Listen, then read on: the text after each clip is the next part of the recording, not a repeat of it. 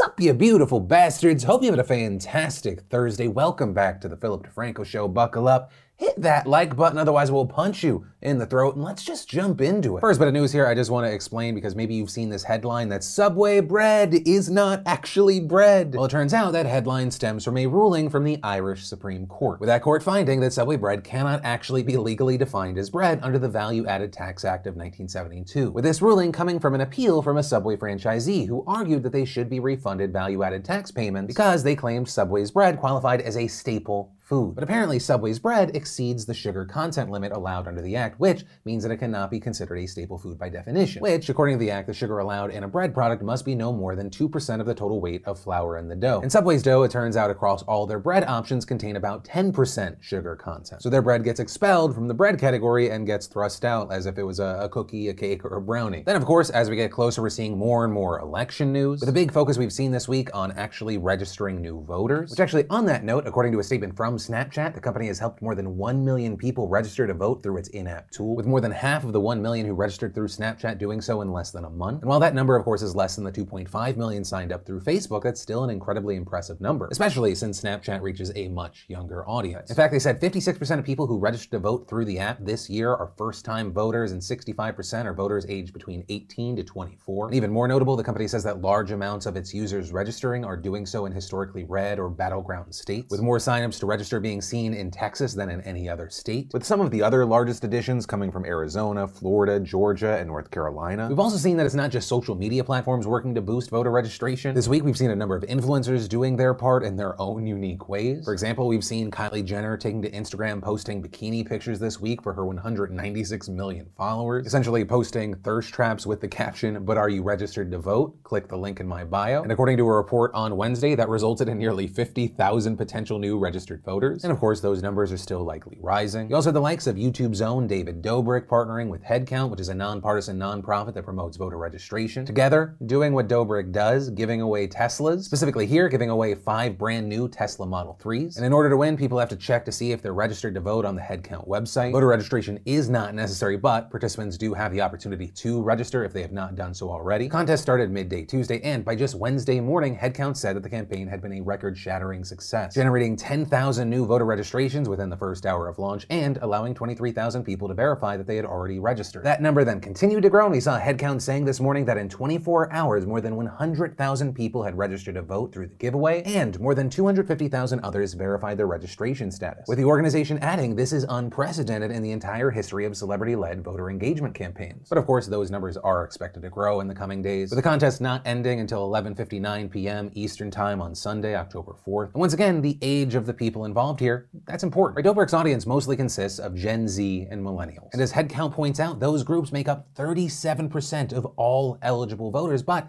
they are drastically underregistered. Also, David's involvement here is standout to me, not only because that thumbnail though, but I mean, just think about the fact that now over 100,000 new voters are registered thanks to a guy that can't even legally vote. If you're unaware, David is a Dreamer, a DACA recipient, so I don't know, it's a big standout thing to me. The last bit of quickie news is this now viral clip of Representative Katie Porter. In the clip, we see Porter questioning Mark Aulis, the former CEO of the drug company Celgene, and she's asking him questions about the cancer drug Revlimid in connection to price gouging. Do you know what this number is?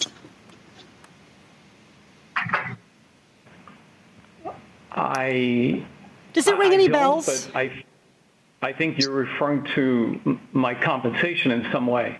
Yeah, well, in some way. This was your compensation in 2017 for being CEO of Celgene, and that's a lot of money. It's 200 times the average American's income and 360 times what the average senior gets on Social Security. Now, of that 13 million, about 2.1 million came from your company hitting yearly earning targets. And more than half of the bonus formula was based on those targets. Any increase in the price of Revlimid would also increase your bonus by increasing earnings. Isn't that right, Mr. Aulis? If revenues increased and expenses did not, then earnings would be enhanced. Thank you. Mr. Aulis, in fact, the Oversight Committee found that if you hadn't increased the price of Revlimid, you wouldn't have gotten your bonus. Mr. Aulis, do you know how much you personally received in bonuses over the last 2 years, just because Celgene raised the price of this one drug, Revlimid? I receive very generous compensation, but I don't know the exact number that you're referring to. In fact, you personally received $500,000 personally just by tripling the price of Revlimid. So to recap here, the drug didn't get any better. The cancer patients didn't get any better.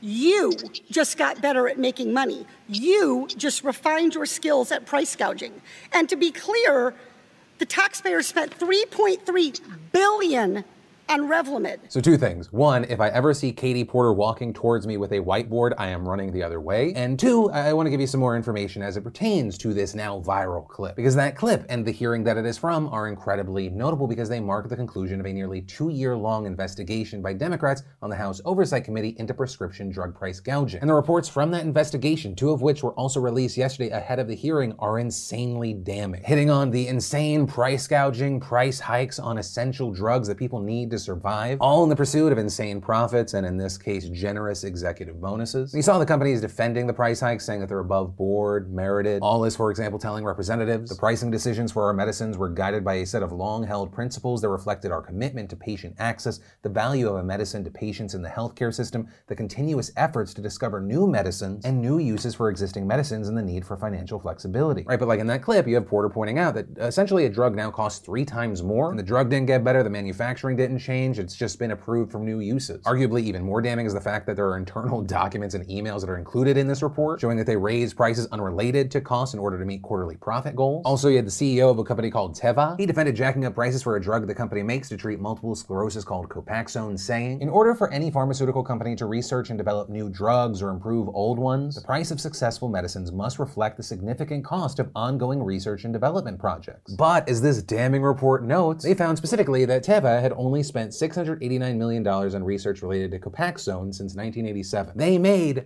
$34 billion in net revenue just from that drug. That is 2%. Which you could say, you know what, but if there are other competitors in the market, they could compete for price, drive it down. Well, the report also found what has been described as the clearest proof to date that both of the companies at the center of this story engaged in anti-competitive behavior to force competitors out of the market. Now, as far as what happens next, I can't tell you. You know, in a letter prefacing reports, you had the Oversight Committee chair emphasizing the need for comprehensive legislation, such as, for example, the drug price bill passed by the House back in December, known as H.R. 3, which would reform the system by allowing Medicare to negotiate directly with drug companies over prices. But as the committee chair noted, that bill basically died because President Trump openly opposed it and Senate Republicans refused to even bring it to a vote. So for now, you know, you have this viral clip, there's more attention on it in the moment, but really, it seems like there's little hope for sweeping reforms right now. And then for the last story today, we're gonna hop out of the United States. I know over the past few weeks and probably months, the show has been more US-centric than usual. There's obviously a reason for that, but today we're gonna end on one of the most requested international stories, the fighting that is broken out between Armenia and Azerbaijan forces. Right, so they're fighting in a territory that is internationally known as Nagorno-Karabakh, although Armenians call the place Artsakh. And to be clear, I'm not taking a side or showing some kind of bias by using one name or the other. And the reason I wanna make that clear is because often in this conflict, what name you use can be an indicator of which side you support. Right, so with that said, of course, one of the first questions with this story is, why is there fighting going on? Which brings me to my favorite part of the show. Outsider tries to oversimplify and condense thousands of years of history. So Armenians have virtually always been the ethnic majority in the region, although it has also had sizable populations of other groups as well. Notably here, Azeris, aka people from Azerbaijan. The modern conflict stems from the Soviet era when Nagorno-Karabakh was transferred to the Azerbaijan Soviet Republic. And for the Armenians, especially those living in this area, that was a big issue, especially because at that time it was like 90% Armenian but ruled by Azeris. Right, in the late 80s, both Armenia and Azerbaijan went to war over the territory. Then when they both declared independence in 1991, so did the Armenians within Nagorno-Karabakh, calling themselves the Republic of Artsakh, and to this day control most of Nagorno-Karabakh. There's this very bloody war leading to Armenians leaving Azerbaijan to Nagorno-Karabakh, while Azeris fled to other parts of Azerbaijan. We then see a ceasefire signed, and we end up in this awkward situation where large parts of Nagorno-Karabakh were occupied by Armenia, and in other parts of the territory, there's this semi-independent Republic of Artsakh. Now, all that said, no UN member state, not even Armenia, officially recognized the Republic of Artsakh as independent, and the entire region of Nagorno-Karabakh is internationally considered to be the territory of Azerbaijan. And with that, it brings us to an end of the condensing and oversimplification and brings us to 2020, where we have seen the fighting between the two escalate, right? In July, we saw at least 14 die after fighting broke out, including 2 senior Armenian officers who were killed in a drone strike. Then this last Sunday, fighting broke out across the entire line of contact, that being the de facto border separating the republic from the rest of Azerbaijan. But to note, this week's fighting was on a much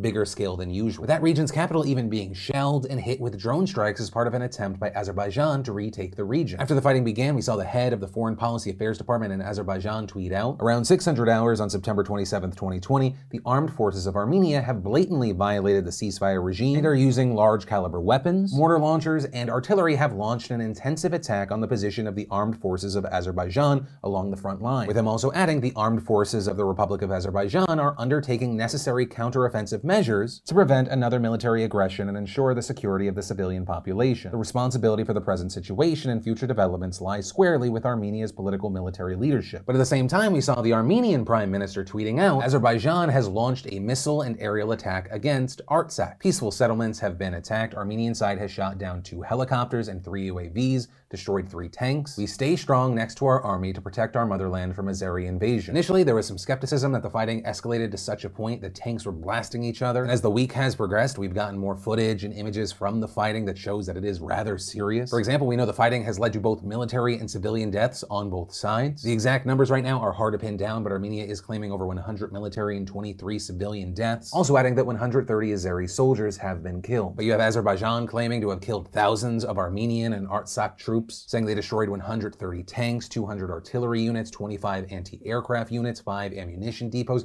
50 anti-tank units, 55 military vehicles, with a report saying that the conflict is now even escalated outside of this region, even into Armenia itself, where an Azeri drone strike reportedly hit a bus. However, with how bad it's already gotten, there is still a chance that this could escalate to something much larger. Armenia has declared martial law and called for a general mobilization. That is essentially calling up the armed forces to get ready and be good to go when needed, while the Republic of Artsakh took the rare move of calling every able-bodied male to military service, and Azerbaijan followed by declaring a partial mobilization. Now, with all of that happening around the world, we're also seeing countries coming out in various ways, showing support or calling for peace. For example, we saw Turkish President Erdogan sending out a series of tweets not only blaming Armenia for the attacks, but also saying it is the biggest threat to peace and tranquility in the region, going on to call on Armenians to resist their government who use them like a puppet. Turkey also saying they're ready to help Azerbaijan if they are asked, and that scares not only Armenia, whose prime minister has urged other countries to put pressure on Turkey not to intervene, but it also scares other nations because this could turn into a rather big regional war. I mean, 3 countries in the area, Turkey, Iran, and Russia, have long rivalries and support the combatants in different ways, but most of all, there are places like Russia and Iran generally just want stability in the region. If Turkey were to step in, it would put pressure on the others to intervene somehow. But we ultimately saw with most countries that they weren't showing support for one side or the other, but rather asking that they de-escalate the situation. For example, you had an Iranian foreign ministry spokesperson saying on state TV, Iran is closely monitoring the conflict with concern and calls for an immediate end to the conflict and the start of talks between the 2 countries. French and Russian officials also calling on both sides to stop fighting, and they are particularly important because they're part of a group called the OSCE Minsk Group, which was responsible for mediating the ceasefire between Armenia and Azerbaijan back in the 90s. Right? That same group, at least on paper, still tries to find a peaceful solution to the situation, although that doesn't seem to be going anywhere. This because both Armenia and Azerbaijan have rejected any calls for another ceasefire. We've also seen the United States calling for peace. At a press conference on Sunday, President Trump told reporters that the U.S. was looking at brokering a peace deal. We're looking at it very strongly. We have a lot of good relationships in that area. We'll see if we can stop it. The former Vice President Joe Biden also speaking on the situation, saying, I am deeply concerned by the outbreak of hostilities in Nagorno-Karabakh and call for urgent de-escalation, restoring the ceasefire, and a resumption of negotiations between Armenia and Azerbaijan. The United States should be pushing for more observers along the ceasefire line and calling for Russia to stop cynically providing arms to both sides. Also, here in the United States, the situation ends up being extra complicated because of our major Armenian population. The U.S. officially has 500,000 people of Armenian ancestry in it, although unofficial estimates say that number is as high as 1.5 million. Notably, the Armenian population is also very politically active. Right back in 2019, they fought to get the Armenian genocide officially recognized by the U.S. government, despite the objections coming from Turkey. Their activism also led to a situation where, although the federal government does recognize Nagorno-Karabakh as part of Azerbaijan, plenty of state governments in the U.S., including massive states like California, recognize it as the independent Republic of Artsakh. And while that recognition is largely symbolic, some of these activists activists are pretty influential, sometimes even meeting with the president. For example, right, we saw Kim Kardashian tweeting out, "We are praying brave men and women risking their lives to protect Artsakh and Armenia. The news is misleading and these are not clashes. We need international observers to investigate and call for international political and diplomatic measures to prevent unnecessary escalation and tragedy." And then asking people to put pressure on the White House and Congress around this. As well as tweeting, "Call upon Baku to cease all offensive uses of force, cut off all US military aid to Azerbaijan being used against Armenians, and warn Turkey to stop sending arms and fighters to Baku." And she has not let up this week, being rather consistent, retweeting videos of Armenian officials declaring they refuse to lose the conflict, pushing for Turkey to be sanctioned. But ultimately, that is where we are with the situation. And it will be very interesting to see what happens with this situation because it is set to escalate from here. There are a lot of moving, connected pieces, both locally and internationally. But on that happy note, that's the end of today's show. Also, if you're new here, definitely hit that subscribe button, and I always recommend text me at 813-213-4423. Notifications for new shows, behind the scenes, some other stuff that we're working on. But yeah, with that said, of course, as always, my name's Philip DeFranco. You've just been filled in. I love yo faces, and I'll see you next time.